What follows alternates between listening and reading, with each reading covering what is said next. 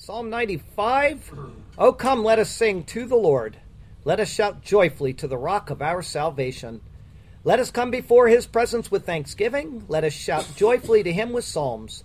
For the Lord is the great God, and the great King above all gods. In his hand are the deep places of the earth. The heights of the hills are his also. The sea is his, for he made it, and his hands formed the dry land.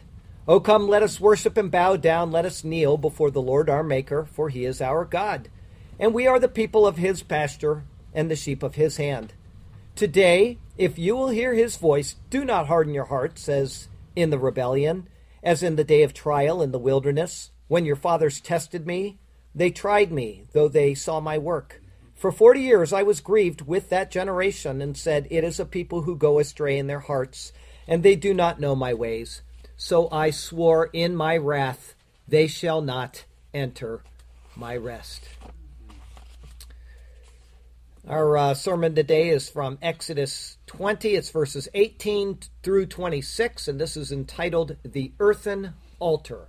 Now, when I read these verses, just remember that we just left the Ten Commandments, and I want you to think, why did God put this passage here where he put it? Does it make any sense to you? 18. Now all the people witnessed the thunderings and the lightning flashes, the sound of the trumpet and the mountain smoking. And when the people saw it, they trembled and stood afar off. Then they said to Moses, you speak with us, and we will hear, but let not God speak with us, lest we die. And Moses said to the people, do not fear, for God has come to test you, and that his fear may be before you, so that you may not sin. So the people stood afar off, but Moses drew near the thick darkness where God was. Then the Lord said to Moses, thus you shall say to the children of Israel, you have seen that I have talked with you from heaven. You shall not make anything to be with me, gods of silver or gods of gold you shall not make for yourselves. An altar of earth you shall make for me, and you shall sacrifice on it your burnt offerings and your peace offerings, your sheep and your oxen. In every place where I record my name, I will come to you, and I will bless you. And if you make me an altar of stone, you shall not build it of hewn stone, for if you use your tool on it, you have profaned it. Nor shall you go up by the steps to my altar, that your nakedness may not be exposed on it. The Lord came down on Sinai, and he gave the Ten Commandments. After hearing his voice and seeing his splendid majesty so strikingly revealed, the people begged to not hear his voice any longer. He agreed. And from that point on, it would be to Moses that he would speak, and then Moses would relay the rest of the law to the people. No sooner had this come about than he began to relay the words of the law to Moses. The first words are to avoid idolatry, and then immediately came the instructions for the building of an altar to him for offerings. On the surface, it does seem a bit disconnected, doesn't it? But it is not. One thing follows logically after the next. The details are in the words, and the words are there to reveal what is on the Lord's mind. And so let's look into them today, and with a sense of anticipation that we will learn more about his marvelous plan as it slowly unveils before us. Our text verse today comes from Acts chapter 17. Men of Athens, I perceive that in all things you are very religious. For as I was passing through and considering the objects of your worship, I even found an altar with this inscription, to the unknown God. Therefore, the one whom you worship without knowing him, I will proclaim to you. Altars are found throughout the world because people throughout the world believe in God. They may have it wrong, but they intuitively know that he is there. In today's passage, the instructions for the building of an altar to the Lord are precise and simple. Why are we being told about it? What purpose do the details serve, and what can they tell us about our interactions with him? Well, the answers are all to be found in his superior word. And so let's turn to that precious word once again, and may God speak to us through his word today, and may his glorious name ever be praised. I have two thoughts for you today. The first is the spoken word of God, verses 18 through 21. Verse 18, now all the people witnessed the thunderings. It's not unusual for one sense to be applied to all of them. The sense of sight, then, is given to describe not only what was visual, but also which follows in the other senses, hearing, tasting, feeling, and smelling. Here, the thunderings which their ears heard are recorded in the sense of the mind's eye as being seen. As a squiggle for your brain, this form of writing is known to grammarians as zeugma. It is where a word applies to two others in different senses. A funny example of a zeugma would be, John and his license expired last week. Poor John. The word for thunderings is hakolot, literally the voices, rather than the actual word for thunder, which is ra'am. The idea of thunder has to be inferred from the passages in Scripture where the Lord's voice is said to thunder. This metaphor for thunder is used many times in connection with the Lord, and the sense of his power and his glory is seen in connection with it. But often his judgment is seen in connection with it as well. The thundering of the Lord in this manner was seen in the 7th plague upon Egypt, where we read this. And Moses stretched out his rod toward heaven, and the Lord sent thunder and hail, and fire darted to the ground. And the Lord rained hail on the land of Egypt. Elsewhere throughout the Bible, the voice of the Lord is noted, and it is often in the sense of judgment. A classic example of this is found in Isaiah 66. It says, Hear the word of the Lord, you who tremble at his word, your brethren who hated you, who cast you out for my name's sake, and said, Let the Lord be glorified, that we may see your joy. But they shall be ashamed. The sound of noise from the city, a voice from the temple, the voice or the thunder of the Lord, who fully repays his enemies. The people of Israel heard this terrifying voice, and they shuddered. And along with the voice came more as well. Verse 18 going on, the lightning flashes. Halapadim, literally the torches. From this we infer the idea of lightning. Interestingly, this word lapid wasn't used to describe the scene in Exodus 19. It is, however, brought in now to explain a portion of the marvelous sight which was seen by the people. The word has only been used once before in the Bible, and that was in Genesis chapter 15. This was at a time that Abraham received the covenant promises from the Lord. At that time, this was recorded.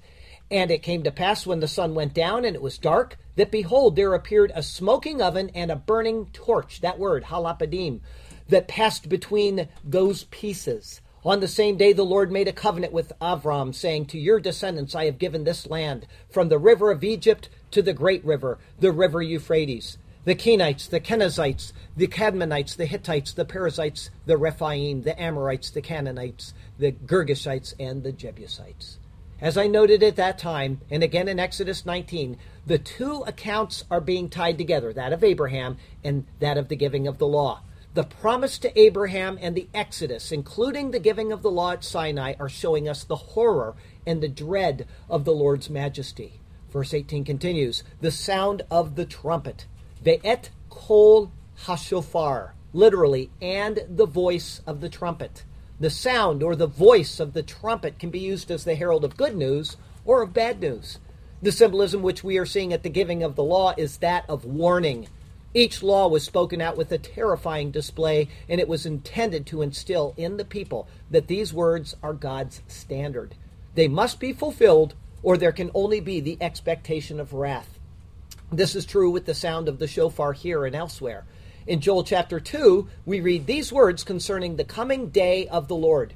It is a time of wrath on earth, specifically for rejecting the way of the Lord.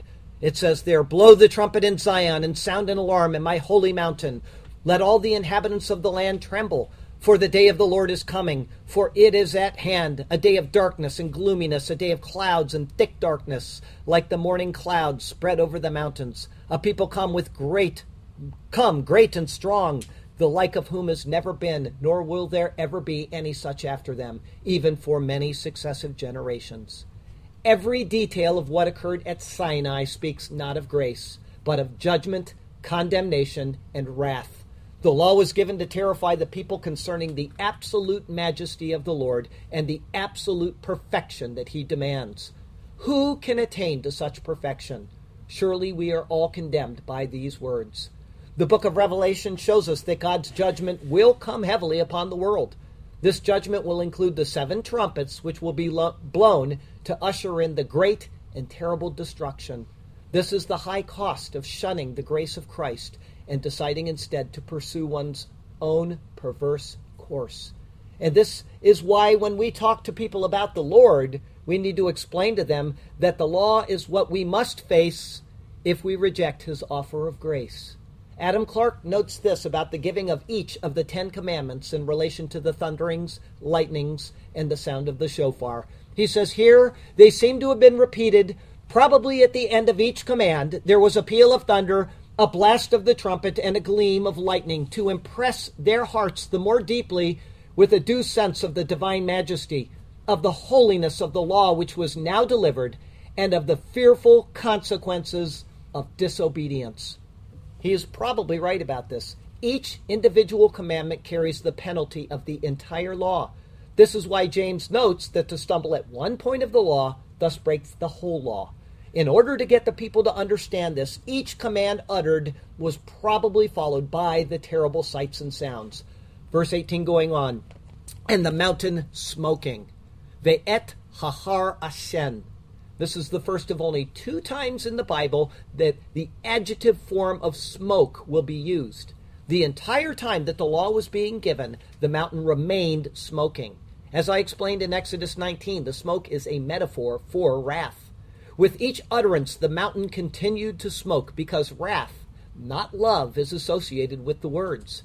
It is wrath at how man refused to even attempt to live in a godly manner, and the Lord knew that they would continue to refuse.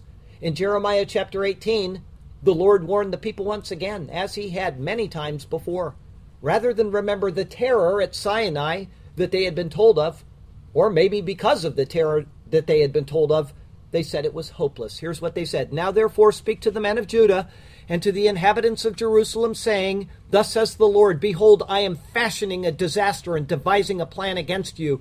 Return now, everyone from his evil way, and make your ways and your doings good. And they said, This is hopeless. So we will walk in according to our own plans, and we will, everyone, obey the dictates of his evil heart. What the people refused to see was that under the law there was also grace to be found. The Day of Atonement was available to them through faith. But Israel of old, like the world today, has rejected both God's commands and his grace. Again, the smoke was seen to reveal God's wrath at the sins of humanity.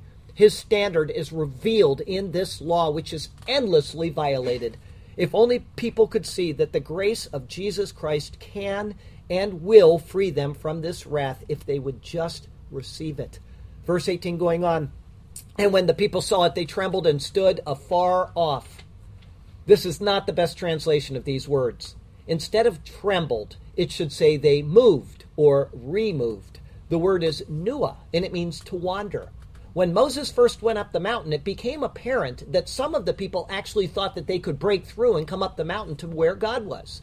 Moses told the Lord that they had been warned, but he knew that they were going to push forward anyway, and so he spoke quickly and firmly back to Moses. He said, Away, get down, and then come up, you and Aaron with you, but do not let the priests and the people break through to come up to the Lord, lest he break out against them.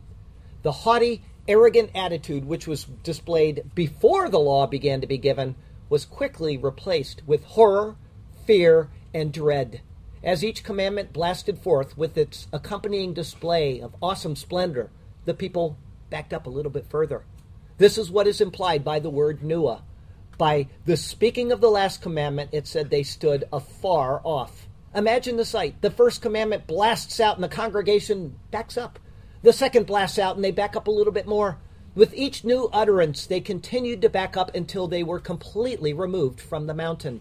The people of the world, all around the world, speak of someday meeting God as a friend. Maybe a pat on the back and maybe a question or two about why he was so unfair to them in their lives. If we understand who God truly is and the nature of his majesty, we would never speak in such a proud and overconfident manner. Instead, we would shudder at the day of our death, pleading for it to never come about. And the fact that man fears death should show him that this is written deep in his heart. It won't be a time of fist bumping, but rather a time of terror. But there is good news for those who trust in Christ. Probably thinking of this exact verse that we're looking at right now, where the people backed up as they heard the terror of the law, the author of Hebrews shows that there is a difference in the new covenant. Instead of removing ourselves from the presence of the Lord, we are welcomed to draw near to him. This is what it says in Hebrews 7. For on the one hand, there is an annulling of the former commandment because of its weakness and unprofitableness. For the law made nothing perfect. On the other hand, there is the bringing in of a better hope through which we draw near to God. Thank God for Jesus Christ, who takes away the terror and replaces it with grace. Verse 19, then they said to Moses, you speak with us and we will hear, but let not God speak with us lest we die. The voices that were heard at the giving of the law were so terrible that the people asked Moses to alone speak to the Lord and for him not to speak to them. Moses reminded them of this when the law was reiterated to them at the end of their wilderness wanderings and just prior to their entrance into the land of Canaan. Here's what he said to them. The Lord your God will raise up for you a prophet like me from your midst, from your brethren. Him you shall hear, according to all you desired of the Lord your God in Horeb in the same day of the assembly, saying, let me not hear again the voice of the Lord my God, nor let me see this great fire any more, lest I die. But it wasn't just the people that were in fear. Their leader Moses was as well. In Hebrews 12, we read about that. It said, and so terrifying was the sight that Moses said, I am exceedingly afraid and trembling. The request for a mediator by the people and the fact that even Moses, who was designated as such, was terrified at the holiness of the Lord, showed that a different sort of mediator was necessary. Moses told them that a prophet would be raised up from among Israel to fill this role. He would be able to speak the words of the new covenant in a manner where any and all could hear and accept it. The covenant at Sinai came with a display of fear and wrath. The covenant in Christ's blood removed the fear because he received the wrath. As Adam Clarke notes about this account, he says, this teaches us the absolute necessity of that great mediator between God and man, Christ Jesus, as no man can come unto the Father but by him. Verse 20, and Moses said to the people, do not fear. Al turau, not fear. Moses wanted them to not fear, but to have fear. There is a difference. The word here, yare, means to be affrighted, scared. They were to receive the words of the Lord, apply them in their lives in the fear of the Lord, and thus they would not have to be in fear of the Lord. This is what is implied here because it is made explicit in the rest of the verse. Verse 20 going on, for God has come to test you, and that his fear may be before you, so that you may not sin. The word for fear here is different. It means fear in a completely different way. It was first used in Genesis 20, verse 11 in this way. And Abraham said, because I thought surely the fear of God is not in this place, and they will kill me on account of my wife. God was testing the people so that they would have a reverential fear of him. In turn, this would lead to obedience and the avoidance of sin. Of importance is that the name Jehovah, or the Lord, is mentioned 8 times during the giving of the law, from verses 1 through 17. The term Elohim, or God, is used to refer to him 7 times in those same verses. However, in verses 18 through 21, only the term Elohim, not the name Jehovah, is used. What adds to this is that when the people mention Elohim in verse 19, there's no definite article. But when Moses refers to him here, and when the text refers to him in verse 21, both times there is an article, Ha Elohim, the God. This might sound like, who cares? But it shows that the people still have not grasped that there is but one God who is the Lord. Their failure to call him Ha Elohim, or the God, in the previous verse perfectly explains why they rejected him and built a golden calf just a short time later. They failed to grasp the fact that the Lord is the one and only God. Instead, after fashioning the golden calf, they will say this at the base of the very mountain that they are at now. This is your God, O Israel, that brought you out of the land of Egypt. Verse 20. This verse says that the God came to test the Israelites, that his fear would be before them, and that they might not sin. In one fell swoop, they failed the test, they showed no fear of the one they were to fear, and they sinned greatly. So much so that Moses knew what to expect if he did not immediately intercede for them. Here's what it says in Exodus 32. Oh, that these people have committed a great sin, and have made for themselves a god of gold. Yet now, if you will forgive their sin, but if not, I pray, blot me out of your book which you have written. Verse 21, so the people stood afar off, but Moses drew near the thick darkness where God was. Here it says that the people stood me rahok, or at a far distance. The display had been such that they were completely terrified to come near to God. In Deuteronomy, a further explanation is given. Not only were they afar off, but Moses told them that they could now go home.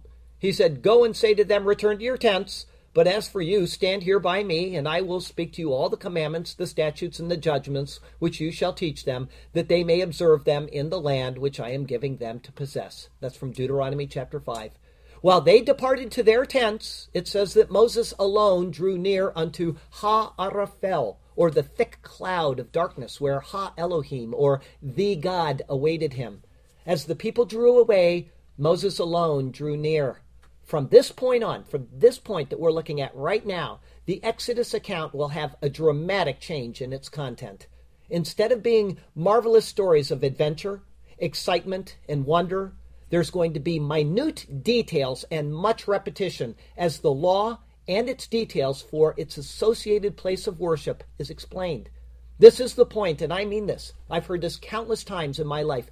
This is the point where many people who pick up their Bible for the first time and excitedly read the stories of Genesis and Exodus give up. I'm telling you this now because the sermons during these instructions will also often be filled with details which seem unrelated to anything that we might expect to be useful in our walk with Christ. It's probable, and I mean this, it's probable that some of you will stop attending here or listening online, just as some people gave up on reading their Bible. But God's Word is a unified whole, and it is important to take it as such. I have to tell you what, I read the Bible through again and again and again and again, once a week for over 2 years. And if I didn't do that, I would not have a complete idea of what the Bible is telling us.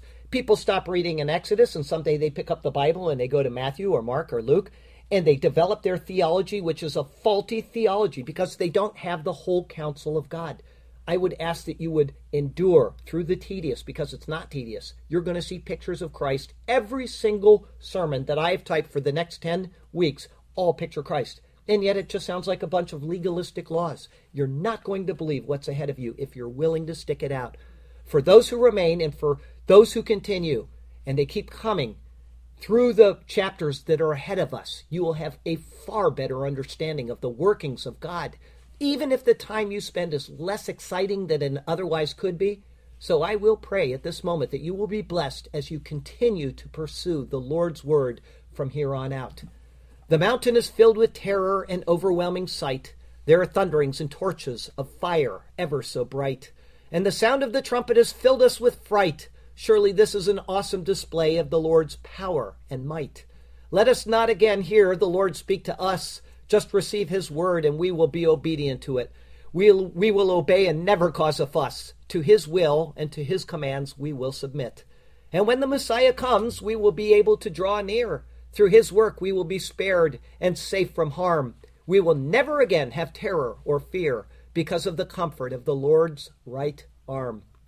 Our second thought today is an altar of earth, which is verses 22 through 26. Verse 22, then the Lord said to Moses, thus you shall say to the children of Israel.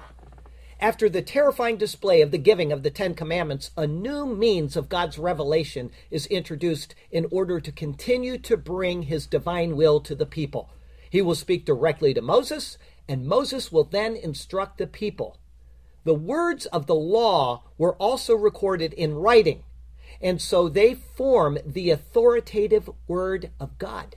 There can be no distinction between the spoken word to Moses and then the written word from Moses. Please remember that. There can be no distinction between the spoken word to Moses and the written word from Moses. They are one and the same, and they bear the same weight and authority. How terrifying that churches, ministers, and teachers throughout the world cannot see this fundamental truth for what it is. For us to misrepresent the Word of God is to misrepresent the one who spoke those words out in order for them to be written. And even if the error is unintentional, it is still error. When we err in doctrine, we sin. How much worse, then, for those who intentionally abuse God's word, dismissing it as a book of mere human origin and one that contains only moral lessons for us to pick and choose from. Verse 22 continues, "You have seen that I have talked with you from heaven." The words of this sentence are in the plural. The Lord spoke to all of the people, and they all saw that he had spoken to them from heaven. What is apparent here is that the words issued out in a way that they could not have perceived as anything but a divine source directly from heaven itself. And because of this, what will now be relayed to and through Moses to them bears the same divine source. They had asked for him to speak through Moses. He agreed, and now they were to accept the words from Moses as bearing that same authority. Do you get a picture that or an idea that I'm trying to beat this into you? The same thought. The Bible is the Word of God. The Bible is the Word of God. He spoke from Mount Sinai, and the people trembled. And they said, "Don't speak to us any longer, lest we die." And so what did God do? He said, "Okay, I'm going to speak through this person, and I'm going to relay my word to you through him. If you reject him, you reject me." And that is the same with the entire Bible. You take out one verse from the Bible. Women are not to be teaching men. I'm not going to have that in the Bible because I disagree with it. It's against my personal mores. You have destroyed God's word. You are accountable to God for your actions, even if it's unintentional. And I am going to beat this into your head as long as I'm alive. This is the word of God, and it is precious. And he expects us to listen to it because it is God who spoke it. Verse 23, "You shall not make anything to be with me. Lo ta'asun iti. Not do make alongside me." These words are a single proposition, and thus they stand alone. Rather than the words of the first commandment, which said, "You shall have no other gods before me," these say, "There shall be nothing alongside the Lord." This is to be taken in one of two ways. The first is to not have anything in parallel position to the Lord. In other words, there is not to be anything held in the same esteem as him. There is one God, Jehovah. This was violated when they fashioned the golden calf. When they did, they exclaimed, "This is your God, O Israel, that brought you out of the land of Egypt."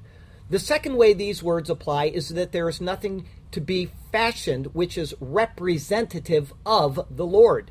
In other words, when the Israelites fashioned the golden calf, we will read this. "So Aaron saw it. He built an altar before it, and Aaron made a proclamation and said, 'Tomorrow is a feast to the Lord.'" In the first instance, the people placed the golden calf on the same level as the Lord. In the second instance, Aaron placed the golden calf as representative of the Lord. The wording in this proposition prohibits both of these cases. The first commandment in the Decalogue was one of honoring the eternal significance of the Lord. He alone is to be worshipped. This law now is one of proper means of worshiping him. The adoration of any images for any purpose is the very germ of idolatry. And this is why the actions of many churches, you look at the Roman Catholic Church with all of their idols all over the place, is so reprehensible to God. Though the law is set aside in Christ, the warning against idolatry permeates the New Testament as well. Verse 23, "Gods of silver or gods of gold you shall not make for yourselves." This second half of the verse is its own proposition as well. It is used to explain the first. The words of the second commandment were more all-encompassing. These here are more specific. Gods of silver or gods of gold would be considered the most precious. If one were to suppose that they could honor the Lord with something tangible, well, the use of silver or gold would be preferred. But even silver and gold are part of his creation. To make an image of even these precious metals would be to profane the name and glory of the Lord who created them. Unfortunately, the rest of the Old Testament shows that these were actually the preferred elements for the idolatrous worship of the Israelis. Gold and silver are found throughout the rest of the Old Testament as the base material for creating their false gods. Verse 24, "An altar of earth you shall make for me." In a seemingly sudden transition from idolatry to the law of the altar, the Lord states that it is an altar of earth which is to be made for him. One must ask, why this sudden jump from idolatry to a sacrificial altar? The answer is that the two are inextricably intertwined. As Kyle notes, he gives a pretty good thought on this. The altar, as an elevation built of earth or unhewn stones, symbolizes the elevation of man to the God who is enthroned on high, in heaven. Lang then builds on it, and he says this: most especially, it is a monument of the place where God is revealed, then a symbol of the response of human soul yielding to the divine call. From the earliest pages of the Bible, man made offerings to God. The first was immediately recorded after the fall of man. Without any noted instruction in the Bible, and without any recorded sin by man after Adam's transgression, we read this in Genesis chapter 4. And in the process of time, it came to pass that Cain brought an offering of the fruit of the ground to the Lord. Abel also brought of the firstborn of his flock and of their fat. In this offering, without any recorded sin by the boys, it is implied that man is fallen, and this fallen state is inherited. In order to make peace with the Creator, offerings were made. This is found in all places on earth in all people groups. To ensure Israel kept from idolatry, especially self-idolatry or idolatry associated with the construction of the altar, the people are instructed to build an altar of earth. The interaction of raising to God in sacrifice was not to be defiled through any type of idolatrous practice. Verse 24 goes on, and you shall sacrifice on it your burnt offerings and your peace offerings, your sheep and your oxen. The way that these would have been stated implies that these types of sacrifices were already in practice and known to the people. The burnt offerings, or olah, were first introduced into the Bible just after the flood. In Genesis 8, verse 20, we read this: Then Noah built an altar to the Lord, and took of every clean animal and of every clean bird, and offered burnt offerings on the altar. Burnt offerings are also seen at the time of Abraham as well. The peace offerings, or shalem, must have been known to Moses, but this is the first time that they're mentioned in the Bible. Shalem comes from the word shalom, which means to make amends. The peace offering then is one intended to satisfy the Lord and to bring about a sense of alliance or friendship. For this reason, some translations call them fellowship offerings. Verse 24 continues, In every place where I record my name, I will come to you, and I will bless you. The regulation for the altar must be one which applies to either special or temporary occasions. The reason why this is true and certain is that Israel is right now at Mount Sinai. They will not depart from the mountain until after the tabernacle is constructed. And with the building of the tabernacle comes the place for sacrifices and offerings to be made. Therefore, the Lord is speaking of specifically selected places for particular purposes. One of those is recorded in Joshua chapter 8. Others are noted at various times and places in the Old Testament. Sacrifices were made at locations other than the temple. In 1 Samuel, Saul went out looking for Samuel. When he inquired about him, we read this: As soon as you come into the city, you will surely find him before he goes up to the high place to eat. For the people will not eat until he comes, because he must bless the sacrifice. Afterward, those who are invited will eat. Now, therefore, go up, for about this time you will find him. This would have been such an altar. It was to be erected in the way that is designated right here, even in the earliest instructions to Moses by the Lord. The Lord's words of this verse, in every place, means there was no need for an impressive altar at a fixed location. Were it so, it would imply that his presence was there and thus not elsewhere. Rather, he was present at any such altar where he caused his name to be remembered. The pulpit commentary notes this concerning such an altar and the Lord coming there and blessing it. The promise is conditional on the observance of the command. If the altars are rightly constructed and proper victims offered, then in all places where he allows the erection of an altar, God will accept the sacrifices offered upon it and bless the worshipers. And in order to accommodate the making of such an altar that would be more permanent than one merely made of earth, stone would be considered acceptable for its construction with specific conditions being met. Verse 25, And if you make me an altar of stone, you shall not build it of hewn stone. A stone altar could be built rather than an earthen one, but it was not to be of hewn stone. The word for hewn stone or cut stone is an entirely different word than the word for stone. The word for stone is eben. The word for hewn stone isn't eben with an adjective attached to it. Instead, it is a single word, gazit. This is the first of only 11 times that this word is used in the Bible, and it always indicates that which has been worked by man, being cut or hewn. To understand this word, we need to look at its root, which is the word gaza. This is a word which is used only one time in the entire Bible. It's found in the 71st Psalm. It says there, "By you I have been upheld from birth. You are he who took gazit, or gaza, me out of my mother's womb. My praise shall continually be of you." The idea is that it is the Lord who fashioned us in the womb, and it is he who cut us from the womb.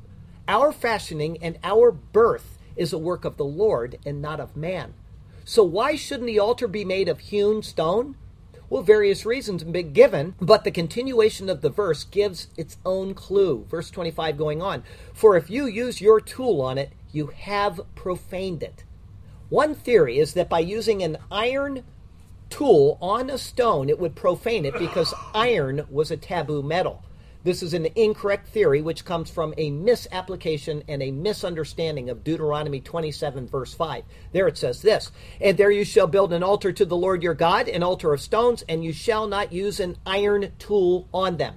The specificity of iron there is only given because it's the main tool that was used for cutting and shaping iron. Iron is found in rocks, and such a rock isn't forbidden from the construction of the altar.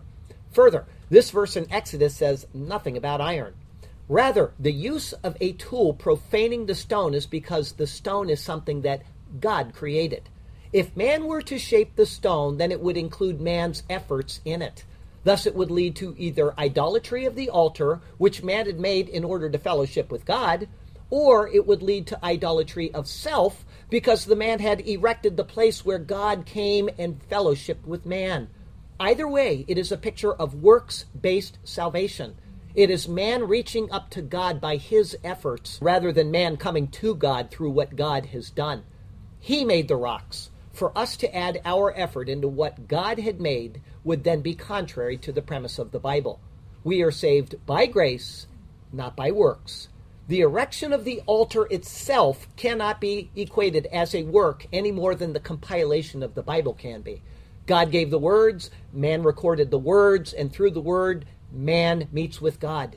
Likewise, God made the earth, he made the stones, man simply arranges them into an altar, and then God meets with man. And in the specified materials and construction of the altar is a second intent, a picture. The earth, or Adamah, and the stone, or Eben, both picture the human nature of Jesus Christ. He is the altar where man has a right to fellowship with God. The word Adamah, or earth, is from the same root as the word Adam, which means earth or man. In Genesis 2, verse 7, it says that man was taken from the Adamah, or the earth. It says there, "And the Lord God formed man of the dust of the ground," Adamah, "and breathed into his nostrils the breath of life, and man became a living being." Likewise, Jesus was taken from Adam, being his descendant, and the second Adam. Elsewhere, the eben, or stone, is used to speak of the Lord and of the Messiah, verses which are then cited when speaking of Jesus Christ in the New Testament. It is God who cut Christ from his mother's womb, fashioning him as he chose. Thus, to shape a stone for this altar would be to fashion a false Christ of our own choosing. This is the reason for the specificity of the wording. The earthen altar, or one of stone, pictures Christ, who was alone fashioned by God.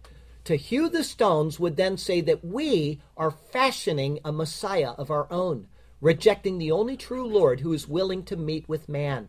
In the end, it is all about Jesus, not us. His work, our faith. He is the stone of our help, so let us not attempt to carve out another in his place. As we progress through the Bible, we will see other altars that have different constructions. When we get to each, they will also picture Christ, but in different ways. God is slowly and progressively revealing the glory of Christ to us, one step at a time. Verse 26, "Nor shall you go up by steps to my altar." Well, this verse seems like an odd way to end the chapter where the Ten Commandments were revealed. unless one understands the reason for the giving of the Ten Commandments. So what did the chapter begin with?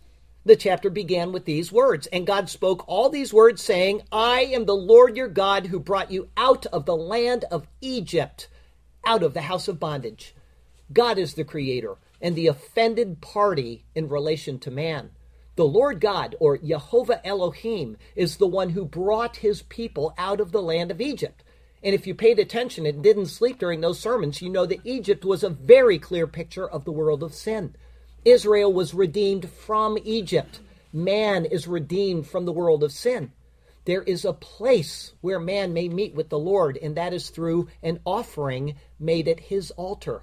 And that altar is not to be high, thus requiring steps.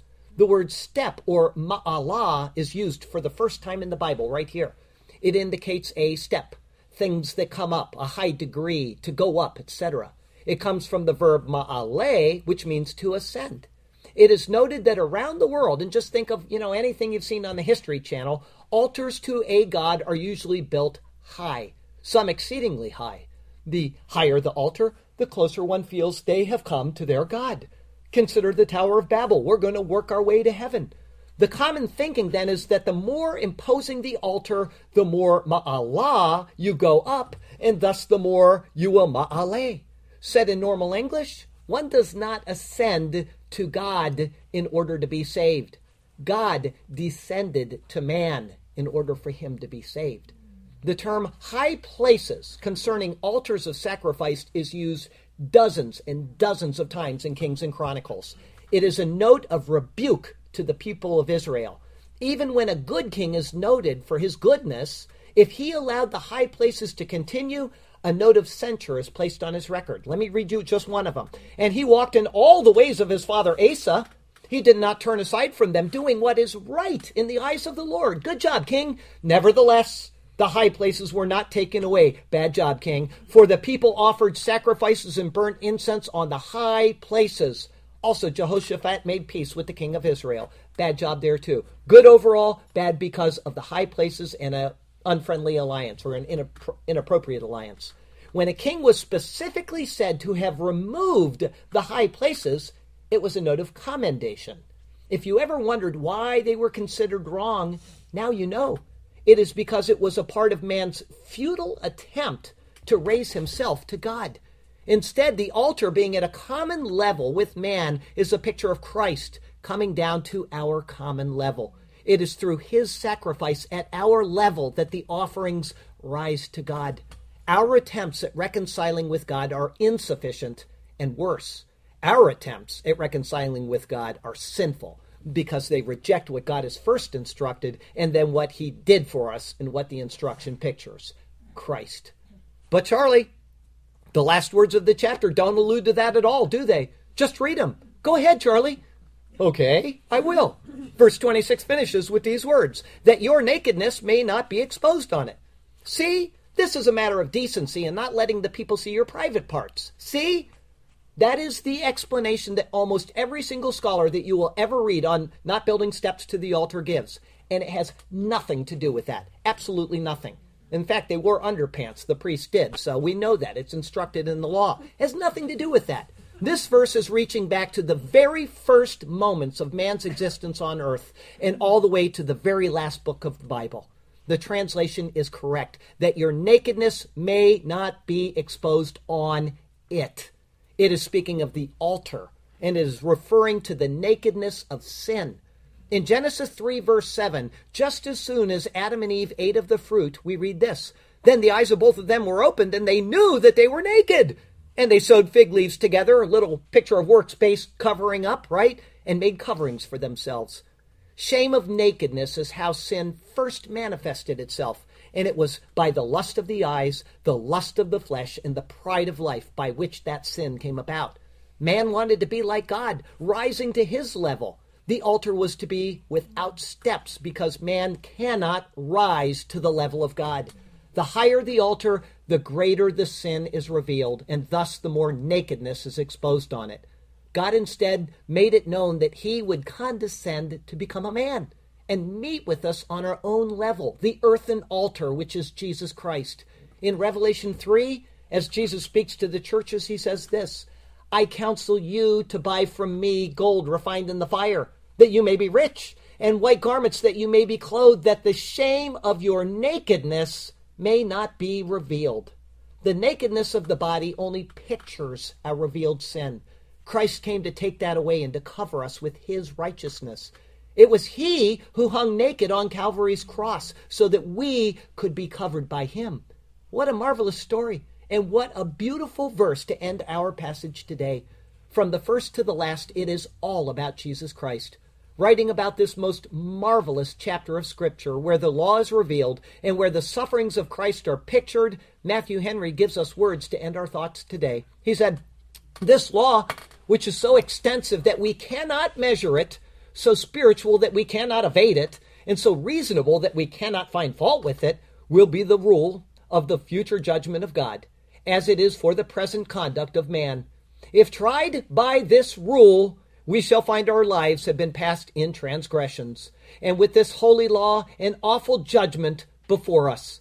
Who can despise the gospel of Christ? And the knowledge of the law shows our need of repentance. In every believer's heart, sin is dethroned and crucified. The law of God is written and the image of God renewed. The Holy Spirit enables him to hate sin and flee from it, to love and keep this law in sincerity and truth, nor will he cease to repent. He is right. The law received at Sinai is what all men will be judged by. It is a terrifying law by which only condemnation can result.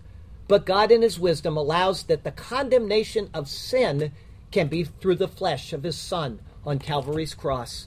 He is the earthen altar for our propitiation. Now you can see why the earthen altar is the first thing mandated by the Lord after the giving of the Ten Commandments. There was terror, there was horror, and there was dread, and the people removed themselves from the presence of God as he spoke. But at the earthen altar, the Lord Christ, pictured by the earthen altar of Israel, we can now draw near to God without fear, but in fellowship. It is Christ who is the center and focus of what we are being shown in the construction of it. His earth, his stones, shaped by him for a place where the fear is replaced with fellowship. It is either there in Christ, or God's wrath will fall upon you when you stand before him. I hope that you will choose wisely and choose Jesus. By God, I pray you will choose Jesus. Let me tell you how you can right now. Jesus, I'm a sinner. I need you to save me. That's it. That is all you need to do. I understand that my sin has offended you. You are the offended party, and I want to be reconciled back to you through the earthen altar, which is the body of Jesus Christ, my Lord. And then you can repent of your sins, and you can do all those other things that people put before the salvation. Get the salvation right, and then everything else will fall into the proper place. I need a Savior. Our closing verse comes from Romans 8, where Paul explains the law in detail. We could just quote the whole book of Romans today, and it would help you understand what we're going through. But here's what he says in Romans 8, 3 and 4. For what the law could not do, and that it was weak through the flesh, meaning our flesh, God did by sending his own Son in the likeness of sinful flesh, the earthen altar. On account of sin, he condemned sin in the flesh, that the righteous requirement of the law that Matthew Henry just so eloquently explained might be fulfilled in us who do not walk according to the flesh, but according to the Spirit. Thank you for that explanation, Paul. Next week is Exodus 21. It's verses 1 through 11. A little advice here. Don't beat your Hebrew slave until he ends up in a grave. It's entitled, The Law of the Hebrew Slave. That'll be our 57th Exodus sermon. All right? The Lord has you exactly where he wants you. He has a good plan and a purpose for you. Even if a deep ocean lies ahead of you, and as I've said at least 4 times in the past 4 sermons, the law is the deepest of oceans. It is impassable. But even if that deep ocean lies ahead of you, he can part the waters and he can lead you through it on dry ground. And he's going to do it right on the earthen altar, dry as it can be, because his blood was shed out of it for us. So follow him and trust him, and he will do marvelous things for you and through you. Okay? I have a poem for you based on these verses today. It's called Christ, Our Altar. Now all the people witnessed the thunderings, the lightning flashes, the trumpet sound, and the mountain smoking, and when the people saw it, they trembled and stood afar off. not near around. Then they said to Moses, "You speak with us, and we will hear. But let not God speak with us, lest we die. This is the thing that we fear." And Moses said to the people, "Do not fear, for God has come to test you, that his fear may be before you, and so instead you may not sin, that sin you may not do." So the people stood afar off, but Moses drew near, the thick darkness where God was, where Moses himself was trembling with fear. Then the Lord said to Moses, "Thus you shall say to the children of Israel, you have seen that I have talked with you from heaven, and these words to you I do now tell. You shall not make anything to be with me, gods of silver or gods of gold. You shall not make for yourselves these certainly, just as now you have been told. An altar of earth you shall make for me, and you shall sacrifice it on your burnt offerings, and your peace offerings, and your sheep and your oxen. To me you shall make these offerings. In every place where my name I record, I will come to you and I will bless you, this my spoken word. And if you make an altar of stone, you shall not build it of hewn stone, for if you use your tool on it, you have profaned it. You shall be obedient to my word alone. Nor shall you go up by steps to my altar, I do submit, that your nakedness may not be exposed on it. Oh, sin is tempting, especially the sin of pride. We want to work to God instead of trusting him alone, but it is he who did alone decide that with his chosen lamb, our sin he would atone. No other way is possible for our reconciliation. It is only through the sacrifice of our Lord Jesus. And it is offered to all people in every nation.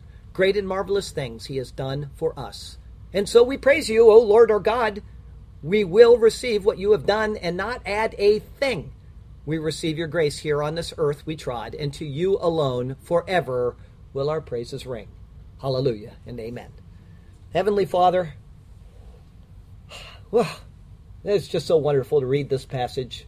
Finally, after all these years of reading it, never really knowing why it was there, and then to do a study on it for a sermon and to find out the absolute majesty of what you have tucked away there.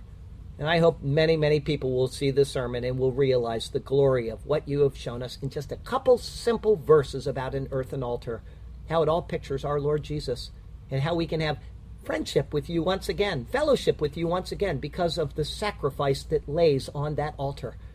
Thank you for Jesus our Lord. Thank you for everything that he has done for us, that you have done through us through him, for us through him. Thank you for allowing us to go out and help others in your name, and to respect your word, and to just be a part of this life that you have given to us as we pursue Christ each and every moment of our life. And when we stumble, as we all do, well, I know my father and my mother and my wife, they're here. They know I stumble pretty much every moment of my life. We all do. Forgive us, cleanse us, purify us, and lead us back to walking right once again. Help us to be patient with each other, loving towards one another, glorifying of you in all that we do, Lord. Help us to do these things. We do love you. We praise you. We thank you for the week behind us where we celebrated the birth of Jesus, and we look forward in anticipation to a new year ahead, wondering what you have in store. We love you. Thank you for all that you've done for us. In Jesus' name, amen.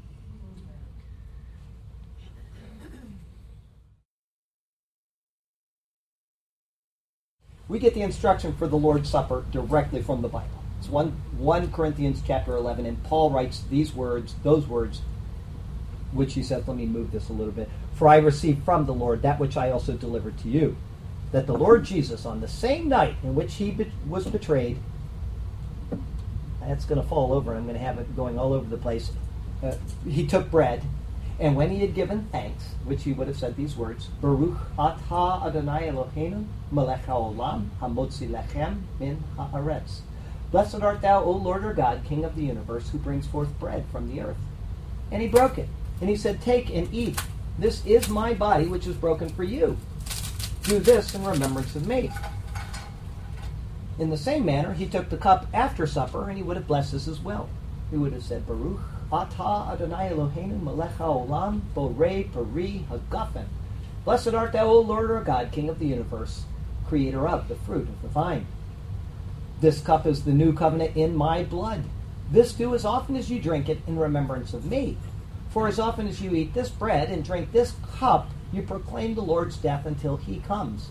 Therefore, Whoever eats this bread or drinks this cup of the Lord in an unworthy manner will be guilty of the body and the blood of the Lord.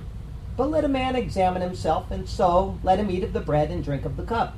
For he who eats and drinks in an unworthy manner eats and drinks judgment to himself, not discerning the Lord's body.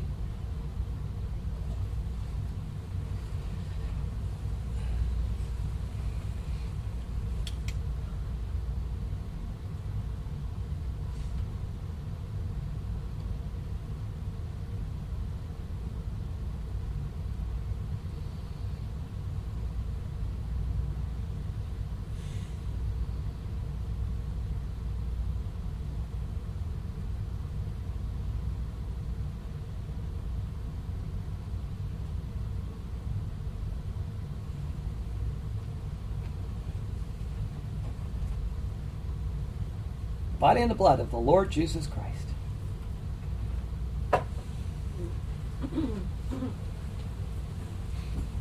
The body and the blood of the Lord Jesus Christ. The body and the blood of the Lord Jesus Christ.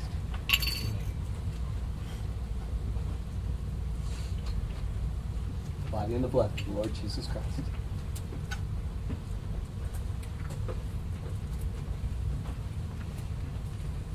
In the blood of the Lord Jesus Christ. The body and the blood of the Lord Jesus Christ. The body and the blood of the Lord Jesus Christ.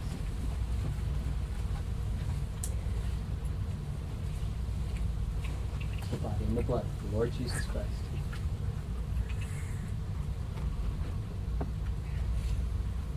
The body and the blood of the Lord Jesus Christ.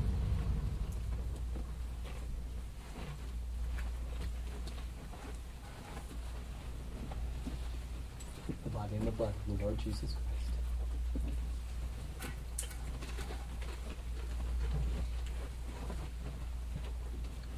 The body and the blood of the Lord Jesus Christ.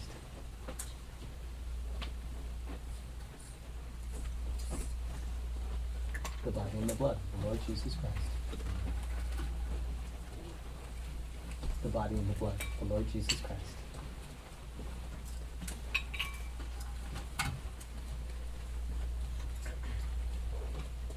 The body and the blood of the Lord Jesus Christ.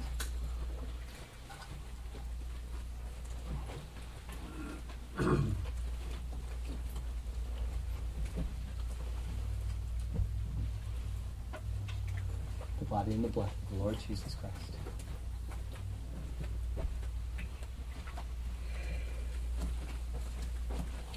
The body and the blood of the Lord Jesus Christ. The body and the blood of the Lord Jesus Christ. The body and the blood of the Lord Jesus Christ. The body and the blood of the Lord Jesus Christ.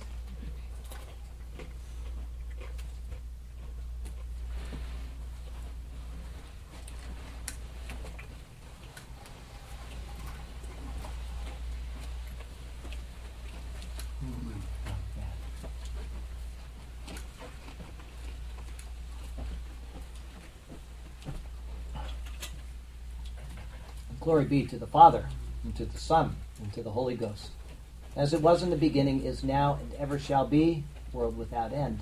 Amen. Before I say a prayer to close us, two things. I'm leaving right away. I got it halfway through the sermon. I didn't even know where I was. I hope it sounded good. Did everything come out okay? I am completely lightheaded. And secondly, Nicole and Mark last week, if you saw them sneak in, they brought in all kinds of bags of food, and it was really, really wonderful. I took a whole thing that you wrapped it up into Hideko. And this week, Rhoda and Sergio were at the house, and they bought us flowers for Christmas. So we still have fresh flowers. So would you take these home for your beautiful wife? Would you do that? Okay, we got those, and those back there. We got 3 of them. So just take all the flowers. And thank you for last week. That was outstanding. Did everybody like what they brought? It was very nice. All right. Heavenly Father, we do thank you for the fellowship that you've provided with such wonderful people each week here. We thank you for those that attend with us online, streaming, or YouTube, and it really is a pleasure to be a part of such wonderful people. We thank you, Lord, for all of the goodness that you have just lavished upon us. We love you. We praise you. We exalt you. Be with us in the week ahead. Guide us and keep us safe from troubles and difficulties. But should they come, help us to endure through them, praising you even through the storms. All this we pray in the exalted name of Jesus Christ, our Lord and Savior. Amen. Amen.